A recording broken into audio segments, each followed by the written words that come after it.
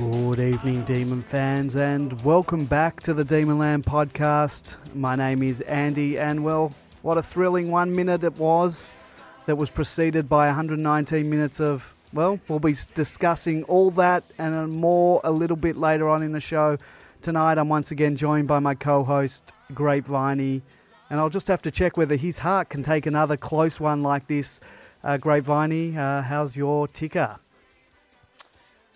Struggling 2 weeks in a row, but I've actually got some breaking news tonight, Andy, in relation to the game last weekend against Gold Coast. Both clubs have been charged with bringing the game into disrepute and crimes against football. Yeah, it wasn't pretty. And we'll discuss it more. We're going to be joined later on by Super Mikado, who'll no doubt have a lot to say about the game. But yeah, it's sort of for me, and as I said, we'll talk about it more later on. It did feel, it almost, even though we won, it felt like a loss to me. I know the players were stoked and you were wrapped and celebrating and got the win, but I felt a little bit empty. I don't know what that's all about. Particularly when we drew it. For me, that felt like a loss. Definitely. Happy to take the 4 points. I'll bank that and yeah. But I don't know, what were your feelings with that? Well, we've lost another couple of players, so in one sense, it was a big loss. Yeah, I think that sort of was part of the reason. We'll get to that later too, I guess. Yes, but now we're going to be joined in a moment by backman turned forward Jayden Hunt just after this short break. It's almost, that should have been 50. Bagley running into the zone, got away with one, kick forward. Hunt at the back and it dribbles through. It's like they've almost worked out that the season's on the line, Melbourne.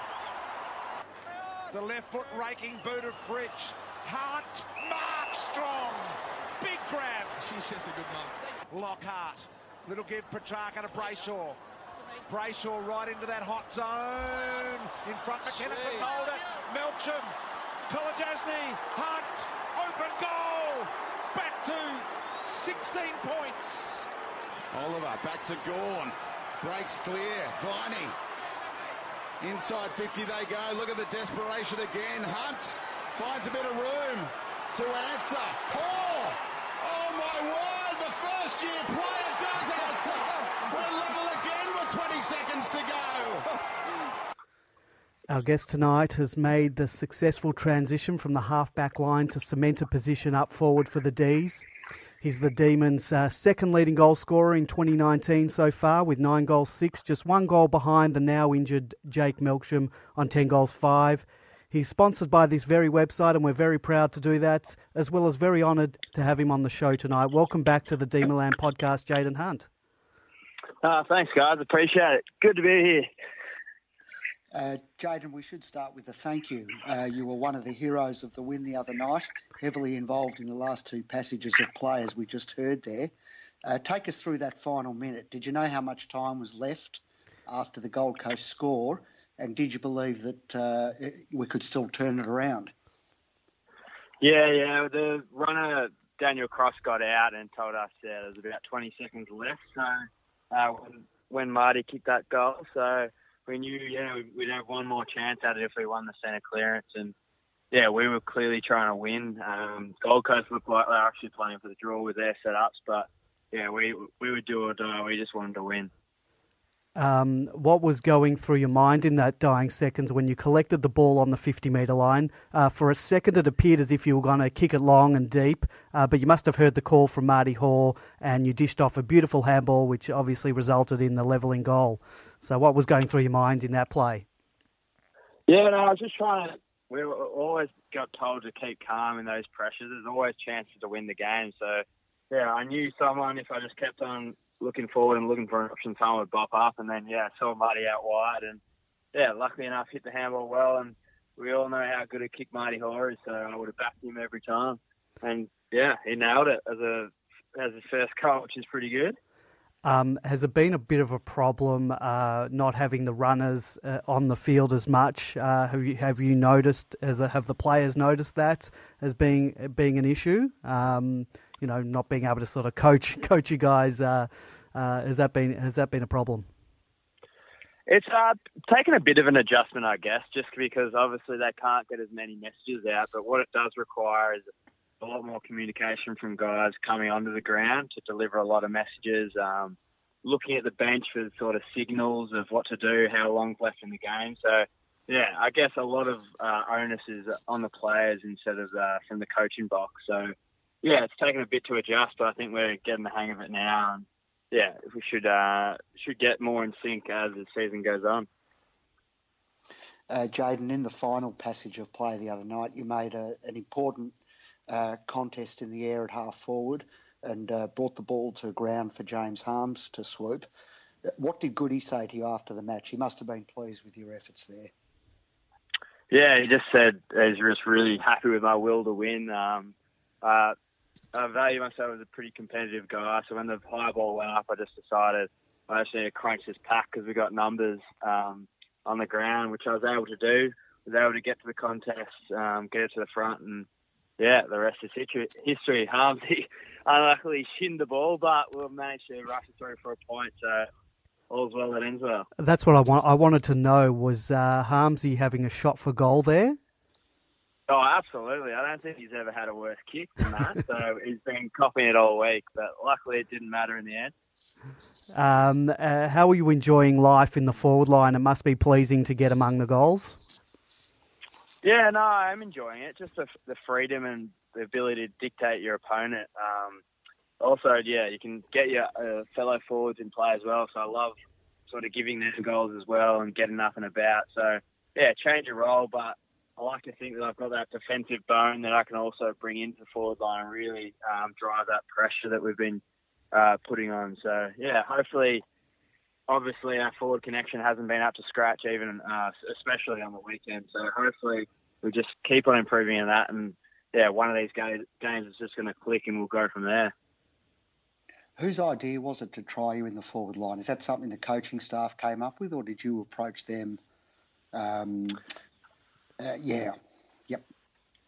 I've always thought I've had the versatility to play it, but yeah, Goody just rang me during the JLT before the second game just to say we're going to give you a shot up forward. We just think it suits you well, so give that a go. So I actually played a few years ago, my second season at the club, played as a high half forward as well. So I had done it for a few games, but not for a few years now.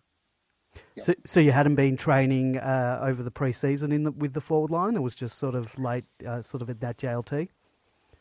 Yeah, no, I'd actually been training with the backs all pre-season, going pretty well. But, yeah, we had a lot of depth down the back line and a few key injuries to the forward line. So it's just a good opportunity to sort of add to my versatility. And it's good to be able to be picked in both sort of positions. So it really adds to your value as a player as well.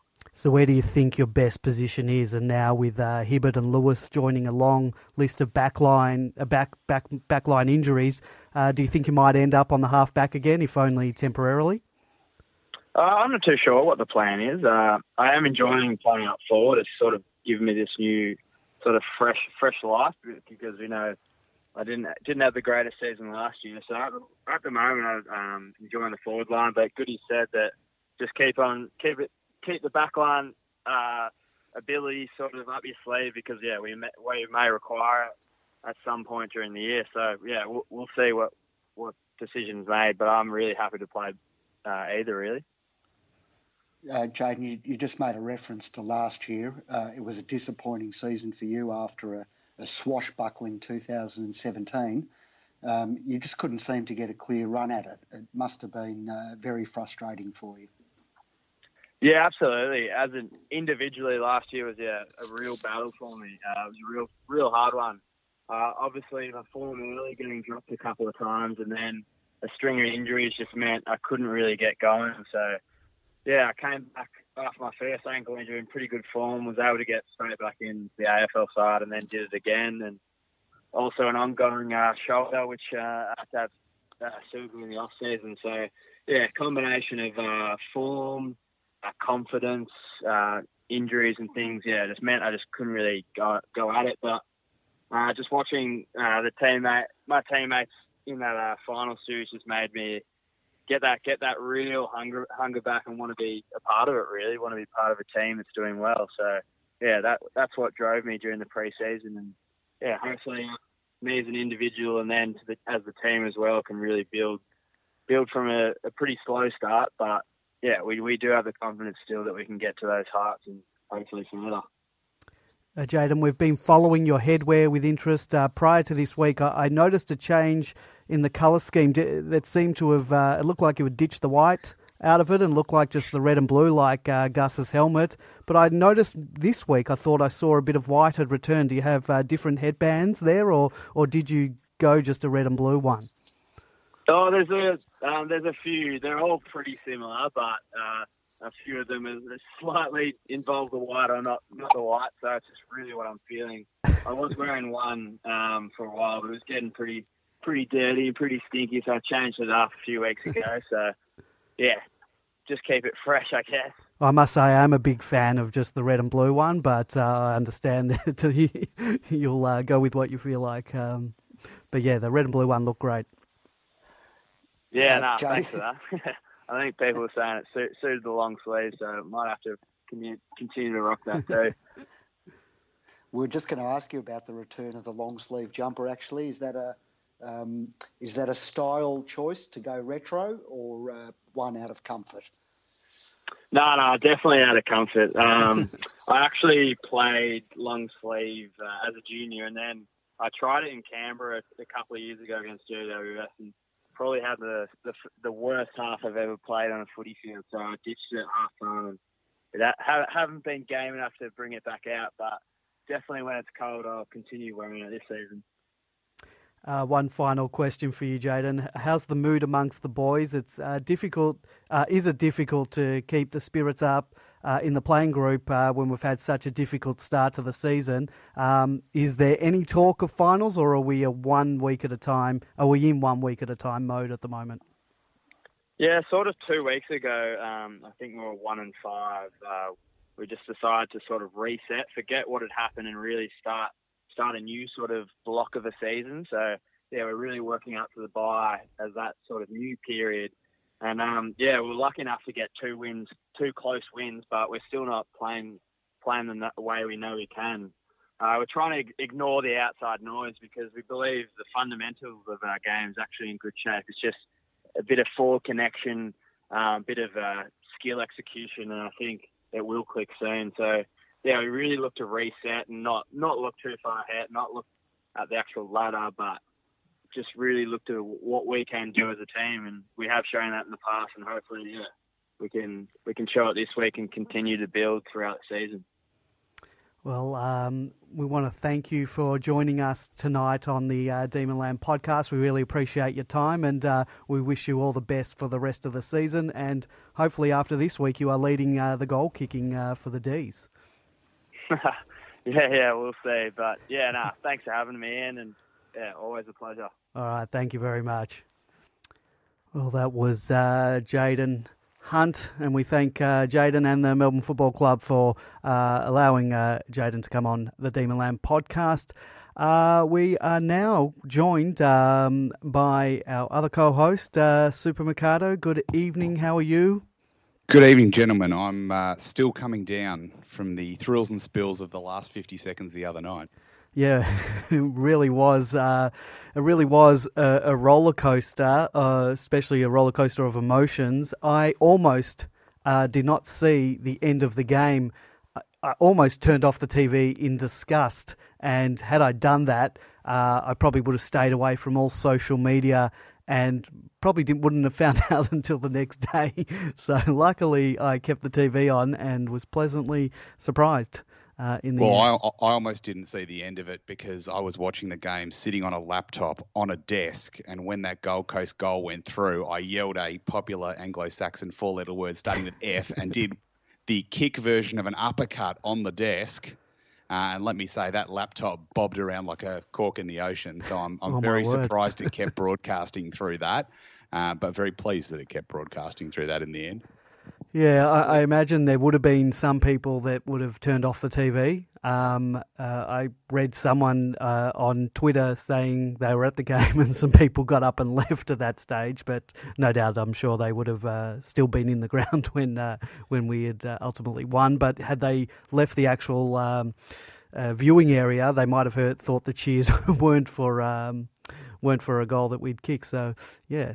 I learnt my lesson last year in that St Kilda game, which I had to watch at home, and I did the equivalent of storming out when they kicked a goal to go 3 and a bit up, and then went into the other room, picked up my phone and went, "What do you mean we only lost by 2 points?" So I've learnt my lesson from that to just never give up till the end. It was remarkable. I've never seen anything like that from other games. I think there was a game, Richmond Freo, which was won right down to all seemed lost. But have we been involved, Supercarter? You'd probably know this. I saw you wrote something that we'd never won a game after the siren. Yes, we've had other teams lose the game or fail to beat us after the siren. So technically we have won games later. Yep. But we never, in my estimation, have ever actually won a game after the siren. So the latest I could remember other than this was the Andrew Leoncelli in Adelaide. Yes. Round 2, 2001, which I think there was 4 seconds left. Yep. So that. And then you had the Tom McDonald in Perth, which was about 20 seconds left. The Jeff White against Footscray gets brought up a bit, but what people forget about that is there was actually enough time in that for Aaron Davey to storm inside 50 and hit the post. Okay, yes, that's right. As after Jeff White's goal, much to the disappointment of a much younger me who had to listen to it on the radio that night, of all things, and I think I almost had a nervous breakdown when he hit the post. So that was obviously a lot later. There was Jack Trengove smacking through a point against Port Adelaide in 2010. That was a late one. And I remember a Russell Robertson smacking through a point against Hawthorn in 99, a game that I remember for 2 other things. One was Hawthorn fans throwing punches at each other right in front of me, and 2, Scott Chisholm doing one of the great run-down tackles on a player in the goal square and then being pinged for a push in the back. An incident that caused an 18-year-old me to pretty much behave like I did when Gold Coast kicked that goal the other night.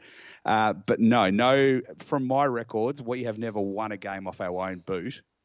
Before today, later than 4 seconds to go in the game, and it'll be pretty hard to beat this as the record. It was... I keep thinking every time I watch the replay of this, I keep expecting to lose it because it's so preposterous what ended up happening.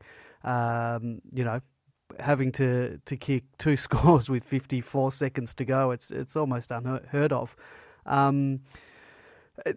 I look at the last play, and it was good that we got confirmation from Jaden Hunt that Harmsy was actually having a shot for goal. He wasn't passing it to T-Mac because I actually wasn't sure what he was doing. But when you do look at the replay, you can see he did shank the kick a little bit.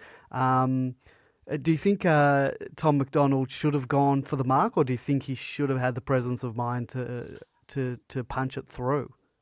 There was a bit of, I thought the criticism of Tom was pretty harsh for dropping the mark because Harm's kick was an absolute floater, and it was all over the shop. So I think it was a lot more difficult than some people made out. So, yeah. Yep. And I think, did he have to change direction halfway? Because I'd have to watch it again for the 53rd time. I'd have to watch it again just for that moment. But if he didn't change direction, why was he running away from the goal anyway? He might have been giving a lead. That says to me he must have been going in and then backed back when he saw that the kick was terrible. Because otherwise, the obvious thing to do would be track it into the square and then either mark it or smack it through. I'm just pleased for once in that game, an aimless bomb into the forward line wasn't just easily mopped up by a Gold Coast defender. Well, let's talk about let's talk about the other 119 minutes because we were terrible. I don't know what other word there is. Now, it seemed to have, I don't know if it's an excuse or the reason, it seemed to be very dewy out there. Does that explain a lot of the fumbles that we had? I didn't notice them fumbling as much as we did, fumbling, dropping marks. Grapevine. Well, some of our Queensland correspondents said it was actually a perfect winter's night for football, and while it might have been a little bit dewy out there, it probably was less so than what it normally would have been. So I don't think that's any excuse, and I think we've seen that kind of fumbling basically all year. Ground balls just not coming in cleanly. Hand passes not hitting their mark, and players still running under the football, and we just look really sloppy still somehow 2 months into the season. Yeah, I would concur with that. At the same time, I thought we actually, in everything other than executing skills and kicking goals, I thought we were by far the better team. But all the fumbles and the many wasted inside 50s just left the door open for Gold Coast, which they almost took. Half their team took it and half their team didn't, and that's why we went the other way and got 2 scores. But I think, again, there were signs there, but there were not signs there that say to me we're going to beat good teams anytime in the next few weeks, especially this week. And the run we've got is against teams who are not going to give us the same leeway that Gold Coast gave us. So I don't think it was a good trial for the future, but I'm extremely happy to stuff the 4 points up my jumper and leg it out the door, and just remember the ending. Yeah, I'll never not bank 4 points. That's for sure. No matter how ugly a win is, I'll always take those 4 points. Steal it or don't steal it, we take it. We killed the disposals, clearances, inside 50s, contested possessions. We're just not scoring. It's not even the scoring. It's coming out of our forward line too easily. This has been all year. This is not something new. Got nothing for you in terms of how you fix that. It was happening a little bit last year as well, but we just were able to score. Yep. No, you're absolutely right. It was happening a lot last year as well. And we might have been the highest scoring team in the competition, but I think, which is good. I'm never going to turn that back. But at the expense of it being the lowest scoring season in God knows how long, be the efficiency of inside 50s and see the golden 6 or 7 weeks, about 12 months to the day, where we were just smashing teams left, right and centre. I think it was a misleading highest score in the competition. And I think some of the issues we're having now, you could see from a mile away from last year. I liked to think that they weren't going to happen, but now that they have, I look back to last year and say, I could see this coming, but I couldn't really see it coming. I guess we've got to take into account the massive injury toll, taking 9, 10, 11, possibly more of your best 22 out of the team is definitely going to have an effect. The fact that the rest of the best 22 that are actually in the team, a lot of them are underperforming, not playing to the 2018 standards. That's definitely there. And the fact that we've had players, we've talked about it all year on the podcast, the late start, the injury late, the surgery late starts, it's all together has taken a toll. And these are 1 week at a time thing, because I'm definitely not talking the F word, even though we're a game and percentage just out of the 8.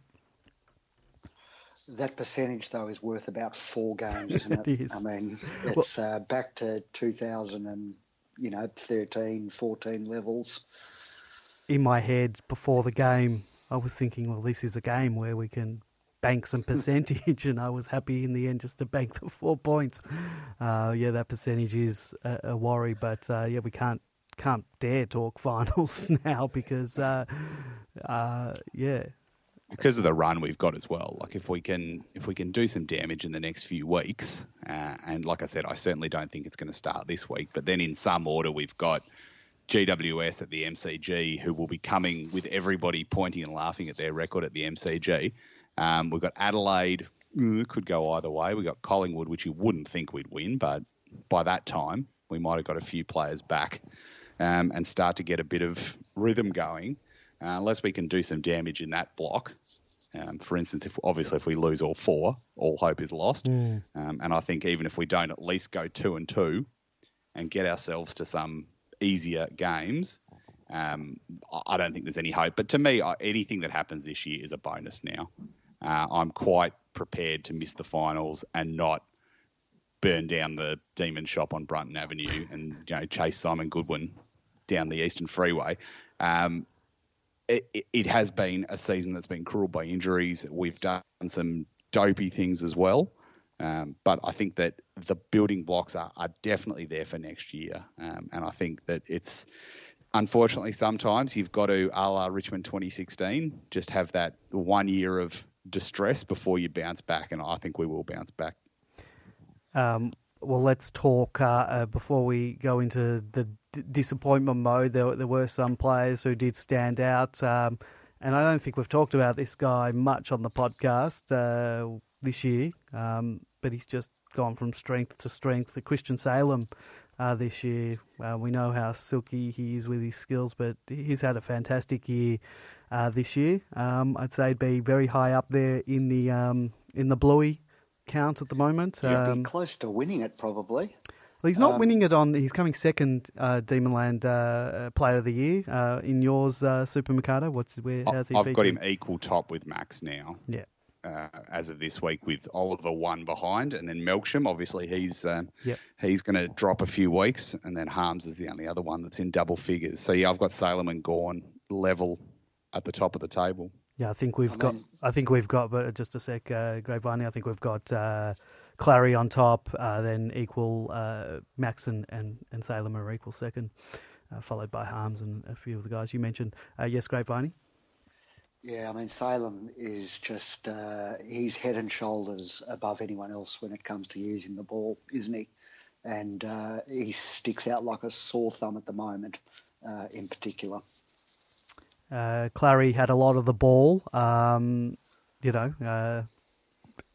think there was... His disposal is not as damaging as last year, though, is it? Definitely not. He seems to be rushed for no good reason. He's got plenty of time, but not always making the best decisions and not always executing, and certainly not up to the level of last year.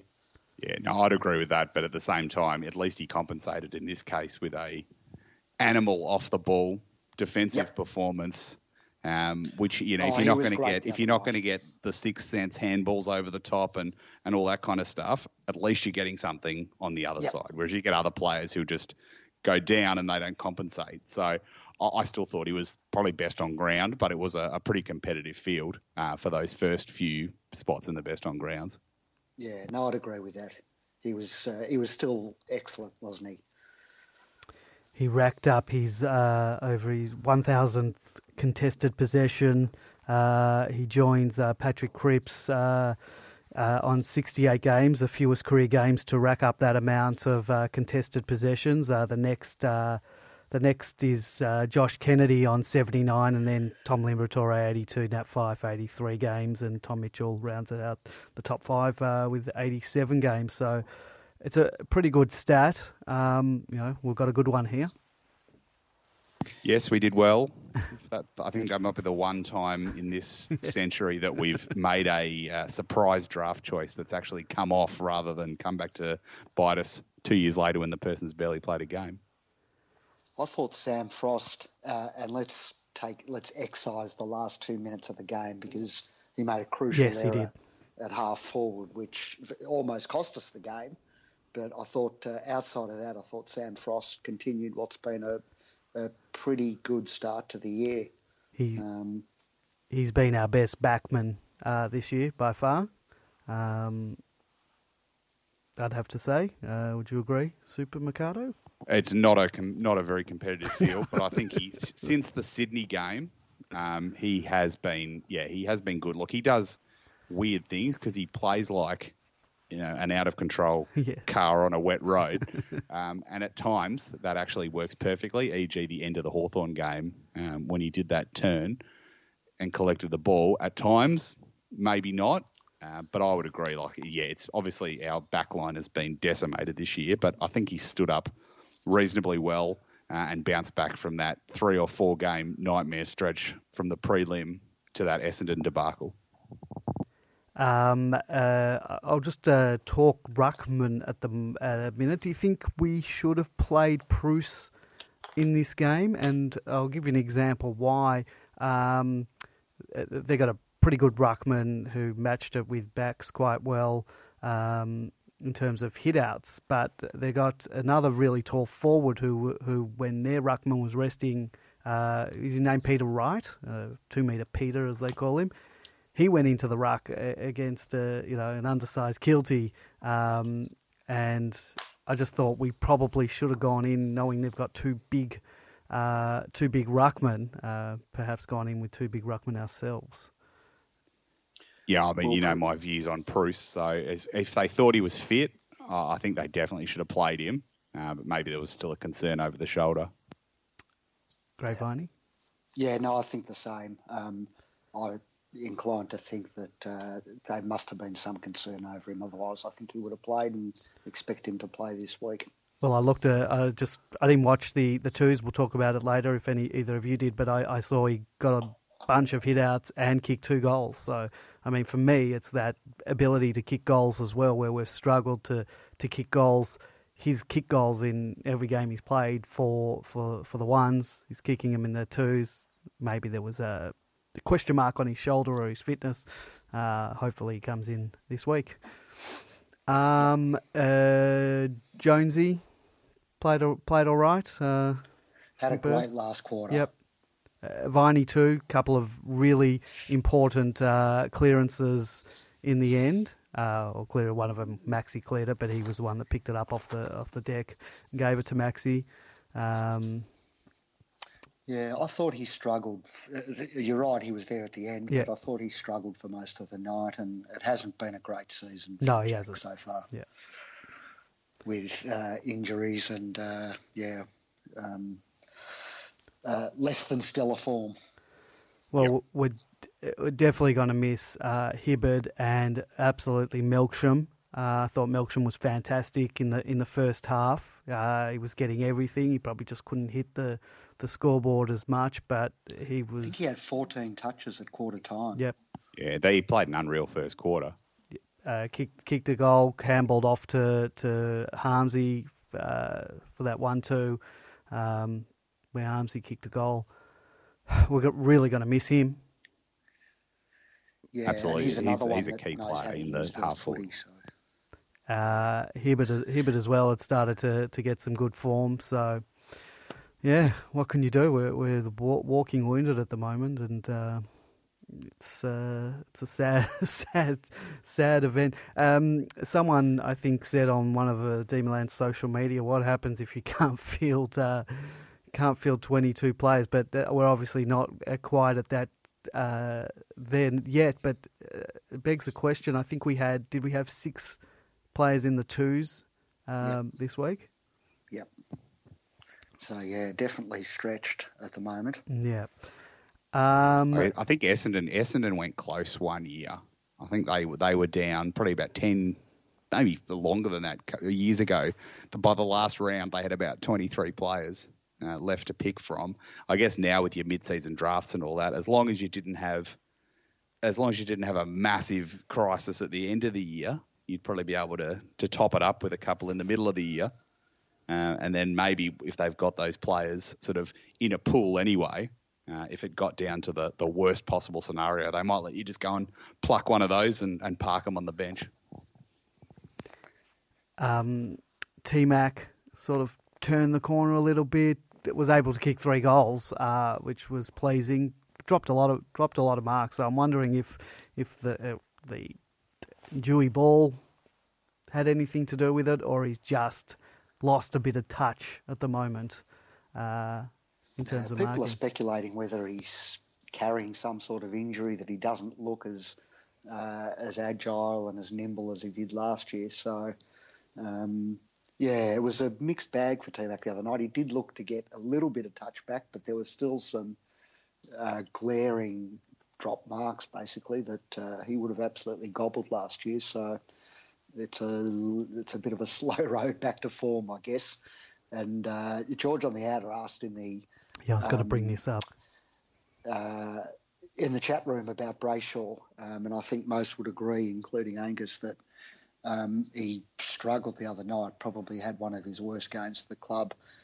George asking, is he carrying an injury, or is he just did he just have a bad night? I don't know if he's carrying an injury, but a few times he barely made an effort as players streamed past him. He just sort of put an arm out, and they didn't even have to brush him aside because they just ran. It was really, as you say, just a limp-armed effort. And that's not... Is he annoyed that he got pushed out to a wing so that Jones can play in the middle? Look, you'd hope not. You'd hope that you would. Someone wouldn't rule anything out. I think he's probably more professional to do that. I hope so. Yeah, I wouldn't. If it turns out that that's the case, that's not good. But I doubt it. But yeah, put it down to an off night, because that's not the Brayshaw that we know and love and have seen. No. Thoughts on that, Super Mercado? Yeah, look, I think he's been off a lot of this season, actually. I think his disposal, which I don't expect the disposal to be awesome every time, because that's not the kind of player he is. But I think it's been a bit more hit and hope than it was last year. And I definitely concur on that couple of those tackling efforts that just didn't seem fully committed. Now, you don't want to cause a controversy, but to me, just as the outside viewer, it just looked like he could have gone harder in a couple of those tackles. So I hope that once we start to get some players back, if he needs the break, give him the break.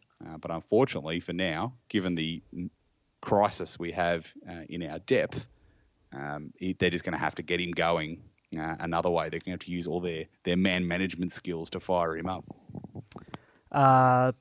Really small forwards at the moment where we're really struggling. I think Garlett's struggling. I really can't see him holding his place this week. But then, who else is to come in? I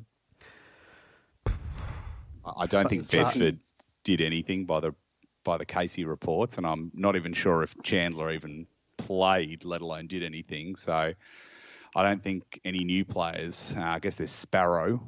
Is one option, but not really, it's not really like for like. I'd persist with Jeffy. He was in the right places a few times the other night, had a horrible dose of the fumbles, but I'd persist with him because there's just no one to replace him. I agree. Just play him, and if he's really bad the next couple of weeks, there's just got to be a line in the sand where they just say, you're out, and they potentially could go and get a small forward in this mid-season draft, which I think is 2 rounds away, possibly. And they could go and find a ready-made small forward and just throw them straight into the side. Do you reckon anyone you get in this fire sale is going to be the guy to turn our season around? I just can't see it happening. There's a lot of turning to be done, so I would say certainly not. But I guess from my perspective, it's getting the player in with a free hit of being able to chuck them at the end of the year. So whether you bring in an experienced player, and I know they said Corey Gregson, who used to play for Geelong, apparently, is one of them, and he's a forward.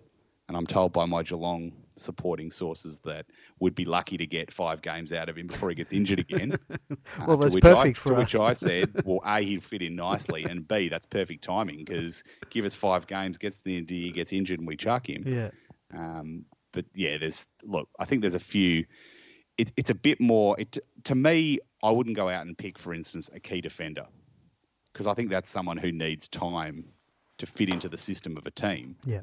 But if you go out, and I don't know the story of everyone who's shortlisted in this draft, but if you go out and get like some Austin Wanamiri style Hail Mary player who just plays on instinct and can't have the joy of football coached out of them within 6 or 7 weeks, that might be the kind of person you just throw in there and just let them run riot and just see what happens. And then if it doesn't work at the end of the year, thank you for your service, back to your old club. What's the story with this pre-season draft? You mentioned that you have a free hit at them, that you don't have to keep them. Is that? Yep, correct. You're basically only signing them to the end of the year. And then they get some kind of golden handshake if they get delisted at the end of the year, but there's no obligation to keep them. Do you get first right of refusal to retain their services? I'm not sure. I would think so. It would make sense that you would, because it'd be ironic if you go and suddenly pluck the next big thing, John Coleman, out of the Manangatang Twos or something, and then Carlton go and pick him in front of you in the draft. So you would think so, but potentially, I guess you could just re-sign them. Yeah. If they're your player, you might just be able to say, "Bang, here's your 10-year contract." Yeah. If you think they're good enough. Our friend of the show, Declan Keelty, didn't have a stellar second up match. Now it all depends, I guess, with who's coming in. We've got Tim Smith, kicked 4 goals. Prusy, I can't see Deck keeping his spot unless with Hibberd going out, maybe Lewis, they might chuck him down back. Is a possibility. Well, there's not a lot else in the tank. You've got Petty in the defensive line. I think it was Petty and Jordan were the only AFL listed players who were in the Casey backline last week. So there is definitely not a lot there. And Goodwin did make reference to Petty in his presser today, saying that he and Oscar Baker had been in good touch and would get a run at some stage. So whether that's this week or a bit further down the track, we'll see. Yeah, I'd like to see Oscar Baker get a go. I wouldn't mind. I don't think Stretch has set the world on fire in his return this year. I know he played some good games before he got injured last year, but he certainly hasn't been back to that form in that Freo game where he got injured. I'm going to go into that with him. I think he's actually been very good the last few weeks. Like, not a world beater, but then again, no one really has been. I think he's definitely earned his spot at the moment. But at the same time, I would also like to see Baker get a run, potentially in a few weeks when we can start to sort of do some wacky things, and it's not going to affect the 0.001% chance of making the finals. I got to say, I got to disagree on Stretch. I thought he really struggled the other night, and he probably will keep his spot just given the state of things with injuries. But I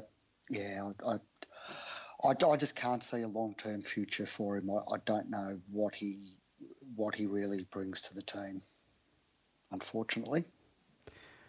Throughout the game, I couldn't help thinking that if we were playing Geelong in Geelong, we would have got absolutely pantsed, and probably not the only one to have thought of that. No offence to Gold Coast, but yeah, I think they were an ordinary team, and we were 1 second less ordinary. But I really do think we played the better game, but. That doesn't mean squat. Got to be able to score. If you don't convert it, and at the right time, and we got in there by 1.5 seconds. But that is, if they play like that in Perth, it'll be like the prelim on fast forward. They will absolutely rip us to shreds. So I really hope. I'm kind of already sus about this whole, we're never going to review the prelim, we're moving on. He said it again today. He said it all pre-season. Yeah. And I don't want to. He's the coach, so I'm not going to second guess him. But to me, there might be things in that performance, like how they double team Max and how they just had us on the run left, right and centre. There's probably something to be learnt from that game, especially in the context of going in without Melksham, Hibberd, potentially Lewis, and, going in with a skeleton staff to Perth against West Coast, who are kind of just going and will probably be keen to make a statement. I'm very concerned about this week's game. We have a habit of playing teams back into form. Absolutely. So, and they've got a long way to go to get back in premiership form. Yes, they do. Anything else from this game that you guys want to bring up? Anyone I've missed out? Good, bad, ugly? I thought Gawn was absolutely mighty in the last minute. He was good the rest of the game, but he and Viney did both of those scores. They played a massive role in them. So I guess there's the benefit you see, as if you didn't already know, to having such a good ruckman. And also having a ruckman that teammates can be confident in giving him the ball in traffic. A lot of ruckmen you wouldn't think about giving the ball to in traffic. No, they'd be the ones. Those scores never happen. They'd be the ones quickly palming it off. It was an interesting passage of play, that one, because over on the other side, the way which Viney was running, Salem was on his own, calling for the ball, running through across the wing.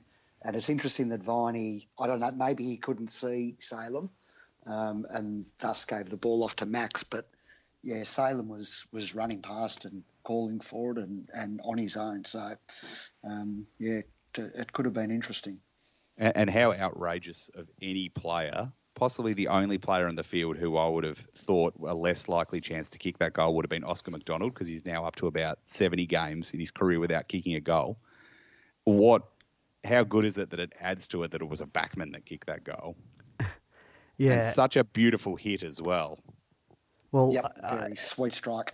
Look, I don't know much about Marty, but they said that everyone has said that he's got a beautiful kick for goal. And if I would think, well, if that's the case, and if we weren't so desperate for backman at the moment, I'd think maybe switch him up forward. But I think he said he hasn't kicked a goal in 2 years. Yeah, then I heard that. So... Obviously, playing deep in defence, like you wouldn't have the opportunities to.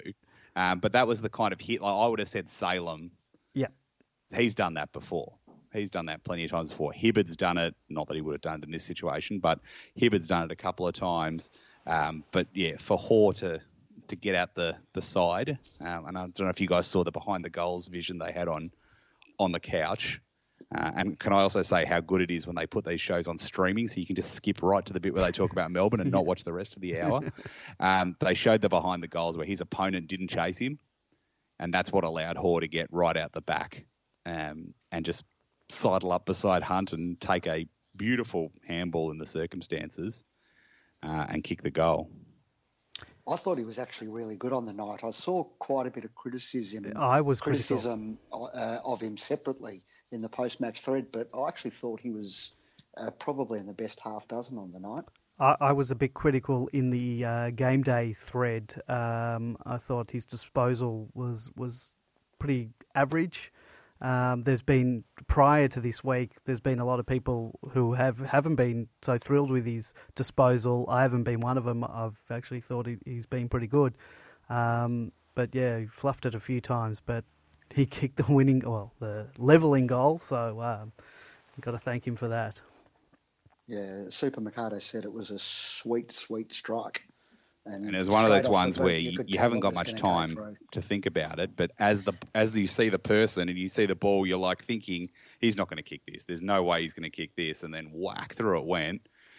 And yes, it was a moment of relief, but at the same time, given that a draw would probably have been about as bad as a loss for our season, I was still sort of grumpy until the ball went forward and Jaden Hunt smashed the pack, as he talked about in the interview earlier. Which was really important. Until that's when I started getting excited again at the prospect of actually winning, because I think a draw would have been considered almost to be as bad as a loss in the circumstances. Oh, 100%. When they initially levelled it, I thought that's a loss. I wouldn't have been happy with the draw. When they got in front, I was livid. Then when we levelled it up, I was just as livid. That all right, we're going to get away with a draw, but it doesn't really help us in terms of making the finals or anything like that. So exactly. And look, I don't think we're going to make the finals, but I still don't like looking like buffoons, which is what we would have. after not only failing to beat Gold Coast, who just like last year shot all their shot at the start of the year, and now they're sort of wobbling around, much better than last year, but still they're not going to make the finals. And to lose to a goal like that, and also in a game where we should have kicked, if once we learn to play forward of centre, we'll win that game. It'll be like last year. We were 95 points worse than our last start against Gold Coast. And pretty much the big difference was that we had no bloody idea what we were doing when we went inside 50 this time. Yeah, I kept expecting we're just going to run away with it. We're going to run away with it, and it just never happened. Yeah, exactly. And it's just, even at the start of the third quarter, it was like, all right, we all know what happened last week. Let's have some of that again. Nah, nothing. So very disappointing in a way. And I think they'd had the ball gone backwards off Tom's hand and rolled out of bounds or something, we'd be having a lot different, tone of conversation here tonight. Oh, it'd be pulling. Four points covers everything. It's the big rug to sweep everything under. It certainly is. All right. Jonesy played his 272nd game, equaling the late great Robbie Flowers' game of the old games record. Great achievement for a guy that's for a long time held the team up on his shoulders. Interesting comparison, which Little Goffey put in one of the threads earlier in the week. Robbie Flower, 272 games for 88 wins, no draws, and 184 losses. Jones, 272 for 86 wins, 3 draws, and 183 losses. So 2 fewer wins for Jonesy than Robbie. So shows and both barely any finals. Yeah. Yep. Probably 4-3. What it would be 4-3. 4 for Jones and 3 for Robbie. Yep. Yeah. So it's sad when you can actually say that just straight out. How many finals a bloke's played? That's never a good sign. I did look it up today to see the comparison to Neitz, and Neitz played 13 finals. So effectively, Neitz got a free 10 games on top of Jones. But I can't see him getting to the Neitz. What was Neitz? The Neitz number 312 or something, was it? 3-6. 3-6, yeah. So how many games? That means he's got to play 2 years and all games. 4 years. So yeah. I can't see it happening. But he will certainly he'll certainly take his spot in the top 2 or top 3 very comfortably. No, he just need to play on next year. So what we've got? Assuming he plays 10 games. The rest of, what have we got for the rest of this year? 10 games or so. No, 12. 13. Yep. Another 13 games this year, so it'll be 285. 15-6, need to play virtually a full season. But just to put that in context, since his debut, he's missed a total of 11 games, so very durable. Averaging at 21 a season without finals. So you think he'll get another year next year?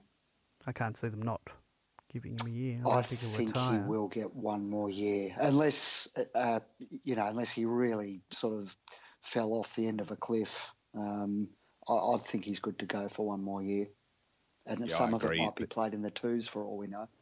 Yeah, probably that year where you sign on and they say you know where this could end, which I guess where's Joe Roughhead's at the moment, and if the player accepts it, then great. And if they don't, I would hate to think so, but there might always be someone else who wants a player like that for a season.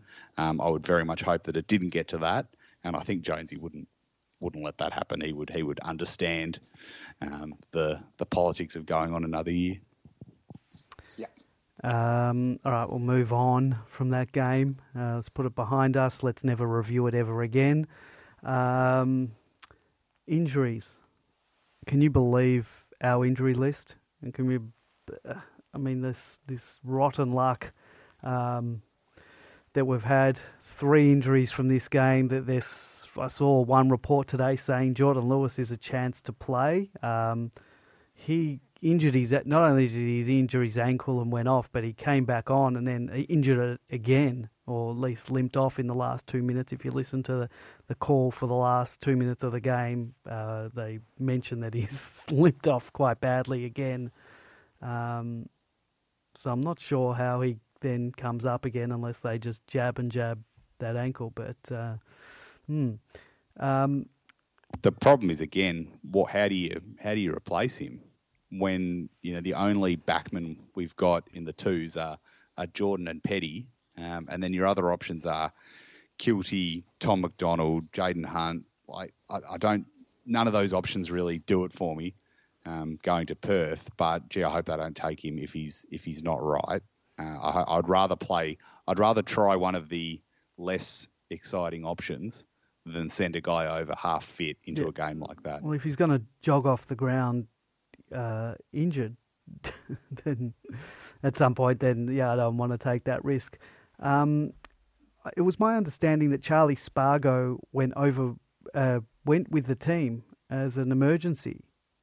Didn't Charlie Spargo and Nibbler go over, or was that not the case?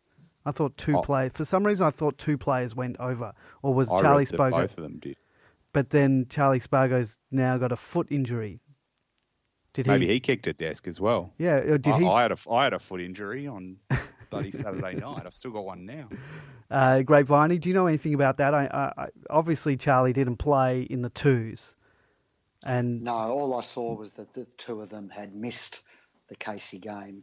So I saw Nibbler. The presumption was that both were going over, but maybe they didn't. So it appears now that Charlie's got a foot injury because of an injury. Yep. So that's why he didn't go. I did see Nibbler on the boundary line a couple of times near the race, particularly when Jordan Lewis went down the race limping down, or Melksham, one of them.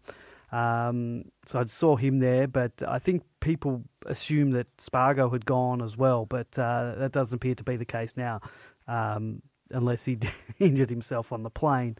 So he's injured too. Big news is, and we don't know, this is all unconfirmed, this is going by a poster on Demonland, who reckons he heard from the family that Sam has a hip injury, that soreness, reason he didn't play last week, and may require surgery. Thoughts on that? I guess none of it. We don't know that. Nothing's been confirmed by the club. Well, it wouldn't be a surprise. He's listed as a test, so I don't know. Which means hard to put too much store into it at this stage. Yeah, but that's worrying. There is good news, though. What's that? And that is that Jake Lever is expected to at least play some of this week's game with Casey. Yes, Goodwin did mention that in his presser today. So fantastic news. How long? Which is, I think, a little bit earlier than what what that secondary opinion had been, which that it was going to be a little bit later than expected. But now it seems he is coming back around when we'd initially hoped. Well, it's about time we got a injury update in our favour, because everyone else is sliding backwards at 1,000,000 miles an hour. Joel Smith, we've all heard about that, and May, I think even Jeddah went from 8 to 10 to 8 to 10 to 10 to 12 within about 3 weeks. So it's nice to get someone come back before we expected them to. Well, I see injuries at other teams, and players are always coming back earlier than expected. I saw a report the other day that Alex Rance is absolutely flying at the moment. Well, the only time we get players back earlier than expected is when it's Jack Viney and his foot falls apart again. What did you think about them bringing him in this week? Do you think that was... particularly because it seemed that the decision was left up to him. I guess it was a calculated risk that paid off, and I can't believe no Gold Coast player lined his shoulder up for a shot. Mitch Hannon appears to be 1 to 2 weeks away. I'd really like to get him back in. We're screaming out for that type of player in the team, so hopefully he can make it back at least going either before the bye or going into it. Jay Kennedy Harris as well. He's only 2 weeks away, so maybe he's the small forward that we need. The rest of them, KK and Vandenberg are still listed as TBC. They're not as the indefinite, but doesn't look like there's any movement at the station there. I've given up on Vanders, I've got to say. Yeah, it seems like we've got a few players like that are just perpetually injured. We talked about it last week. Maynard's one of them. Tim Smith, who played last week, but it always seems to be on the injury list. Have we worked out where Kolodjasny got this concussion yet? Like, was it in a twos game or training, or did he go to the supermarket and something dropped on his head while he was reaching at the shelves? Like, just came out of absolutely nowhere. Christian that he's gone bag. From seniors to being dropped to next thing you know he's out with an indefinite concussion, which is usually code for that we've got some trouble here. The person's potentially got actual really having real trouble with that concussion. So you'd hate to think that he's going to almost be forced out of the game by a concussion injury. Well, I thought wasn't it diagnosed as some neck related injury? Not His this time, but the last his problems were. time before. Yeah, that's right. You're right. But, So- Knowing us, we probably haven't opened that part of the medical file, and they're misdiagnosing him with the wrong thing. Possibly. Oh, look, I don't know. But the good news with the Hibbert injury, initially I think it was expected that it would be worse, but they reckon he could be back within 2 weeks, despite having surgery. But 2 weeks turns to 2 to 4. Hogan had a collarbone that wasn't out too much longer than that. Last year. Was that collarbone? Was that the year before? No, was that he did it against North in Hobart or Launceston? I might be a year behind. I might be rolling my seasons into each other. Remember, we played North late in the year. That was probably the game that ended up costing us finals. Yeah, and we all thought we were a big chance because North were rubbish, and down it went. Yeah, you're probably right. It was actually 2017. Yeah, I think it was that game. All right, so that is injury list. Casey, did either of you get to see the Casey game? It was streaming, I believe, before our game. I didn't get to see it. All I do know from that, and there aren't many Melbourne players involved, but Tim Smith, I guess the ones we need to look at, Tim Smith, 4 goals, possibly he comes in. Bruce, I think we definitely need to bring in 2 goals, and I'm not sure how many hit-outs he had, but I remember seeing something at halftime. He'd had a bunch of them. So, well, it was in a good sign for Casey, which, given that how few there were of our players, I don't know how good sign it is for us. Essendon was actually undefeated to that point, so it was definitely an upset victory. But it sounds like Bruce definitely dominated in the ruck. So I think there should be no doubt that he comes back in this week and adds that extra contest in the forward line, because I think that's what we need a lot. We just need a contest rather than just the ball being chopped off. Yeah. Bruce had 40 hit-outs, 15 disposals, 2 goals, 6 marks. I thought that I read in the thread, though, that maybe was it Essendon VFL that we they're played? lacking. They we know didn't that. really have a tall to go against him. I know. This isn't like Max Gawn's 80 hit-outs against Bendigo when it turned out he was playing against a guy who was about 5 foot. And they've obviously had a good season being on top of the ladder. I think they've played I think they've had a good draw to date. So, not sure how much to read into the win on the weekend. I'm going to bank any win that we get this year to Casey, Casey VFLW is a good weekend. Any weekend where Essendon loses 3 matches is a good weekend. I think they're probably the 2 players out of Casey that we're looking at, unless they can pull out some Bruckman. Oscar Baker. It doesn't really. Whoever did this, I think it was Casey from Casey, doesn't have all of his stats available there, but he did kick 2 goals. All right, Casey. So changes. We got Melksham out definitely, Hibbert out definitely. We don't know about Lewis. anyone else get dropped? I don't know if we can drop anyone. Kilty for Bruce, I would say, would be the only omission, just because there's no obvious replacement for Garlett. Then who comes out? We got Hibberd and we got Melksham coming out. So who comes in for them? If you're going to drop Kilty. Nibblers are likely in for Melksham. Yep. If you consider Melksham as a half forward rather than the midfield role that he's played quite a bit of this year. Stretch probably keeps his spot only on account of that. And you need one more to come in to replace Hibberd. Well, it just depends if if Lewis is out as well, then we've got two defensive roles that we need to fill. So I'd like to see Petty get another go, especially if Lever's going to be coming back in the next few weeks. So it's probably a good time to test him out and see whether he's going to be worth persisting with this year. I think he's one of those players who there's no suggestion that they're going to chop him at the end of the year. But whether he's going to get a few games this year or he's really going to have to work his way into it in his third season. I guess last couple of things I've got on the list to talk about don't really relate to the Ds per se. The Gary Ablett incident this week, your thoughts on it, Super Mikado? It did lack force, but I don't know, personally, it's like when the Stephen May one in the preseason. Like, personally, I have no issue with that, but I'm surprised in this case, like the May one, that the league didn't have an issue with how it looked, just for the visual for the game. But I guess this weekend was just such a complete schmozzle for the AFL that they could just do anything, and no one was gonna take them seriously. So.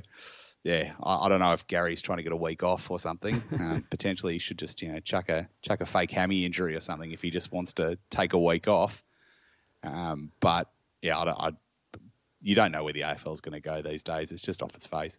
Well, considering the last week getting off, he didn't get off initially, and then got off on the it wasn't an appeal. He took it to the tribunal. Do they look at last week's form when they're adjudicating on this? Who knows what they're doing? Exactly. It's not like a court case where you would say you have to judge it on its merits and then potentially use the past form in the sentencing. This is just one bloke in an office, with a chart, coming up with an outcome. And then there was that poor kid from North Melbourne who seemed to give a nice hip and shoulder and gets a week for it. And I think it was I don't really usually agree with things that Campbell Brown says. He said the difference between that incident and the Fife and the Ablett incident is that the North Melbourne kid doesn't have a Brownlow medal. Yeah. Yeah, all it lacked was Ablett being in contention for the Brownlow this year, so we could have people say things like, "Oh, you wouldn't take a Brownlow off him for that," or it's all happening in a prelim, so people would say, "Oh, you wouldn't stop him playing in a grand final for that." Yeah. Like it makes a difference. Yeah, well, it does. Depends on who they are. Sometimes that's the trifecta. If you can get finals, grand final implications, Brownlow implications, and a big name player at once, you could pretty much do anything. You could go someone with a chainsaw on the field and you'd get away with it. Yeah. The Dane Rampy incident, climbing the post, did that warrant a free kick? Technically, yes. Would you be ropeable if that happened against us and wasn't given a free kick if we were in Essendon's situation? I think players just want to see consistency, and there's some confusion now post-match as to whether it should have been or should not have been. But, again, we saw we were penalised at the weekend with one of those 50s for running in the protected space. And you watch other games and the umpires just pay that only occasionally. Yeah, I see it all the time. Sometimes they adjudicate no, and other times it's yes, we will pay it. So it's the consistency is what fans and players want to see. Super Mikado, would you have been ropeable if that happened to us? Was it fair? Not a free kick? I could almost accept the umpire just fritzing out in the spur of the moment and not remembering, an obscure rule in the rule book. But it's the way they come out and say that it was the right decision. But it was like, technically it should have been a free, but the feel of the game. And then you get all these, ask James Harms last week where he failed to run, in the right direction geographically past a bloke and he cops a 50 in a goal. Twice. I think it would have been a much cleaner if the AFL had just had the balls to come out and say that was a stuff up. There should have been a 50. We understand that it's such an obscure rule that the umpire stuffed it up. We're going to send a reminder out to all the umpires. Now, you won't be surprised to find out it was the same umpire who missed the most obvious 50 in the world last week. So I don't know if he's still traumatised about us delisting him 15 years ago. I don't remember him. He's had a bad run. I don't remember him. I don't remember the name. He played one Wizard Cup game. Okay.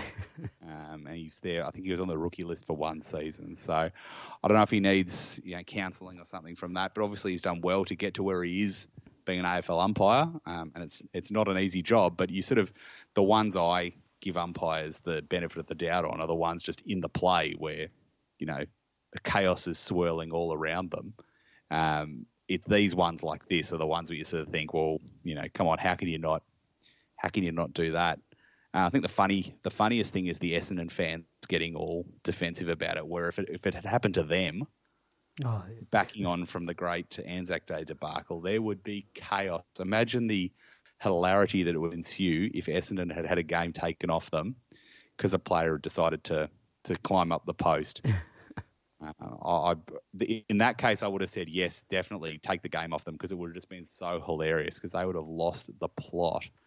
But as it is, I don't know. Yeah, I agree. But even then, I think there's a grey area because is it the action of climbing the post that shakes the post that gives the free, or are they looking for someone shaking the post deliberately? Yeah, that's if shaking the post is the crime, then the question is, the post shook, but did he shake the post? My favourite thing about philosophically, my favourite thing about the rule was the fact that they mentioned the officials, players or officials, meaning an official must have at one stage climbed up the goalpost for them to be included in the rule. Shook it, yeah. Well, I guess in the 1900s, some officials climbed up. I guess like a water boy or something could run out and just shake it and go, "Well, stiff shit. What are you going to do about it?" So they thought they better put them in.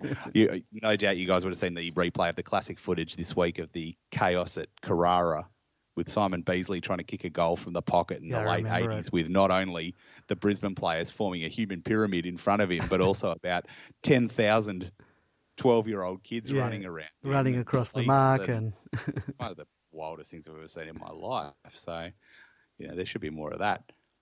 Yeah. But look, it will never happen again now because not only will they probably put a rule in place that says you can't climb the post, but it's just the kind of thing that happens once every 10, 15 years and an entire generation of people will know, don't do it. I don't know how long he thought he was going to actually stay up the post. That he was going to impact the kick coming in because he didn't. I don't think he was still up there when the ball even got near the goal. No, he got told to get down by the umpire. The umpire saw it. By the umpire who was saying it wasn't a free, who works for the league that says the umpire made the right decision and then went back and gave him a token fine, which he still doesn't have to pay. Yeah, so he got fined for that as well as fined for his comments to the umpire when he got a free kick against him during the game. Well, he got called to play on about 3 times. He didn't hear it and then blamed the girly voice of the umpire. He had a rampage of a night because he also had that where he pretended to give the ball back to the bloke and kind of did an air swing with his hand and just like didn't actually give the ball back to him.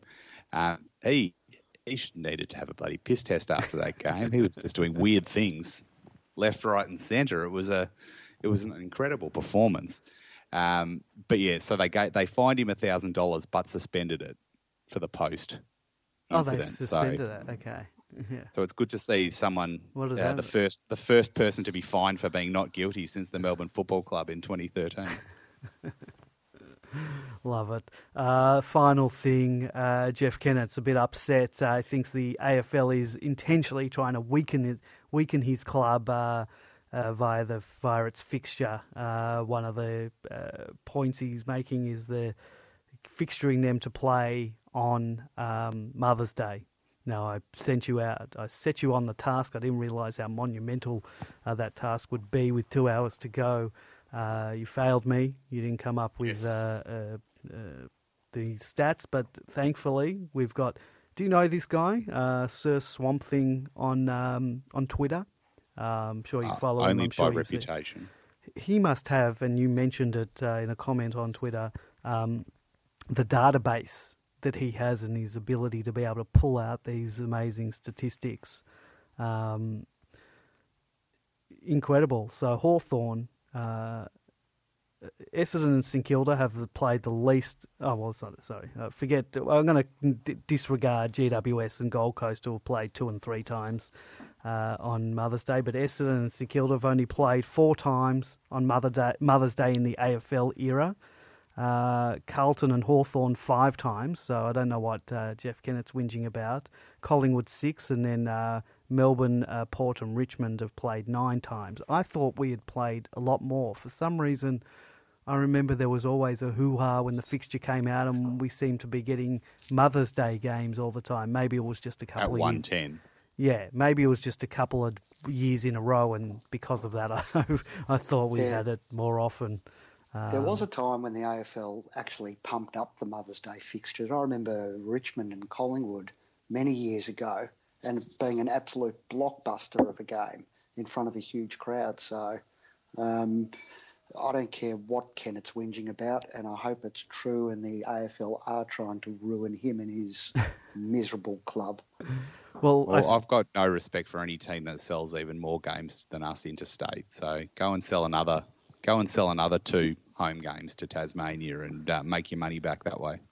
Well, I saw a Richmond supporter say, well, we played Freo last year on Mother's Day and there were 43,000 people there. So, it doesn't stop the Perth. I think 40,000 showed up to Freo West Coast this time. So I'm not sure if there are no mothers in Western Australia or something, but probably has more to do with the fact that their team was playing like absolute garbage. Yeah. And playing GWS. Just happened to have an excellent win that a lot of fans probably thought should have gone to that. So if you're going to have fans who just pull out at the slightest drop of trouble, then bad luck. But you know what? I also think they probably shouldn't. If the AFL don't want to have 13,000 or whatever it was on a Mother's Day, then they probably shouldn't fixture GWS. I know Hawthorn supporters are probably partly to blame, but if they had put Hawthorn, any other Victorian team up, it probably would have got a better crowd. So, I mean, got to play GWS. It was Father's Day where we set our all-time Etihad Stadium record against GWS of about 8,500 people. Last round of a not terrible year, but an ordinary year. At a ground all our fans hated, but possibly don't hate as much as they used to. And we hadn't won there because that was the one that broke the lengthy streak, and that was about 8,500. That was a good day. There was certainly no queues anywhere in the stadium. Good day to go to the toilet at the football. Yeah, it probably cost us about $100,000 to the club, but amenities wise, it was a ripper. All right, boys, unless there is anything else you want to discuss, we might wrap things up. Got anything going out, Super Mikado? Just the usual blogs on demonblog.com where you can see my rankings of all the 6-point or less wins of the last 30 years, or the last since 1990 was the first one. that I ranked. So we've had exactly 30 now as of the other night. So you ranked I've it. applied a patented formula, including the insanity of the finish, the context of the game, and just the general vibe of how I felt about it, and came out with the Tom McDonald against West Coast at Subiaco being the most bonkers finish to a game. Overall, this was obviously the most bonkers finish, but that one had more context in it. The fact that it was our last ever game at Subiaco, you had Tom McDonald kicking 5, the way he kicked it, et cetera, et cetera. So that just came out on top. Can you give me the top 5? Oh, yes. Let me scroll. So we got that game. Then we got equal second, the round 20 and round 21, 2005 came together, which along missing after the siren at Cardinia Park, and the Footscray Jeff White one. So, for instance, I ranked that as the number 1 for the context because obviously it had massive finals implications. Was that 2 weeks in a row? Yes. Oh, wow. So we beat Geelong by 1, yeah, and then Footscray by 4 the next week. There was actually 3 in a row in 2006.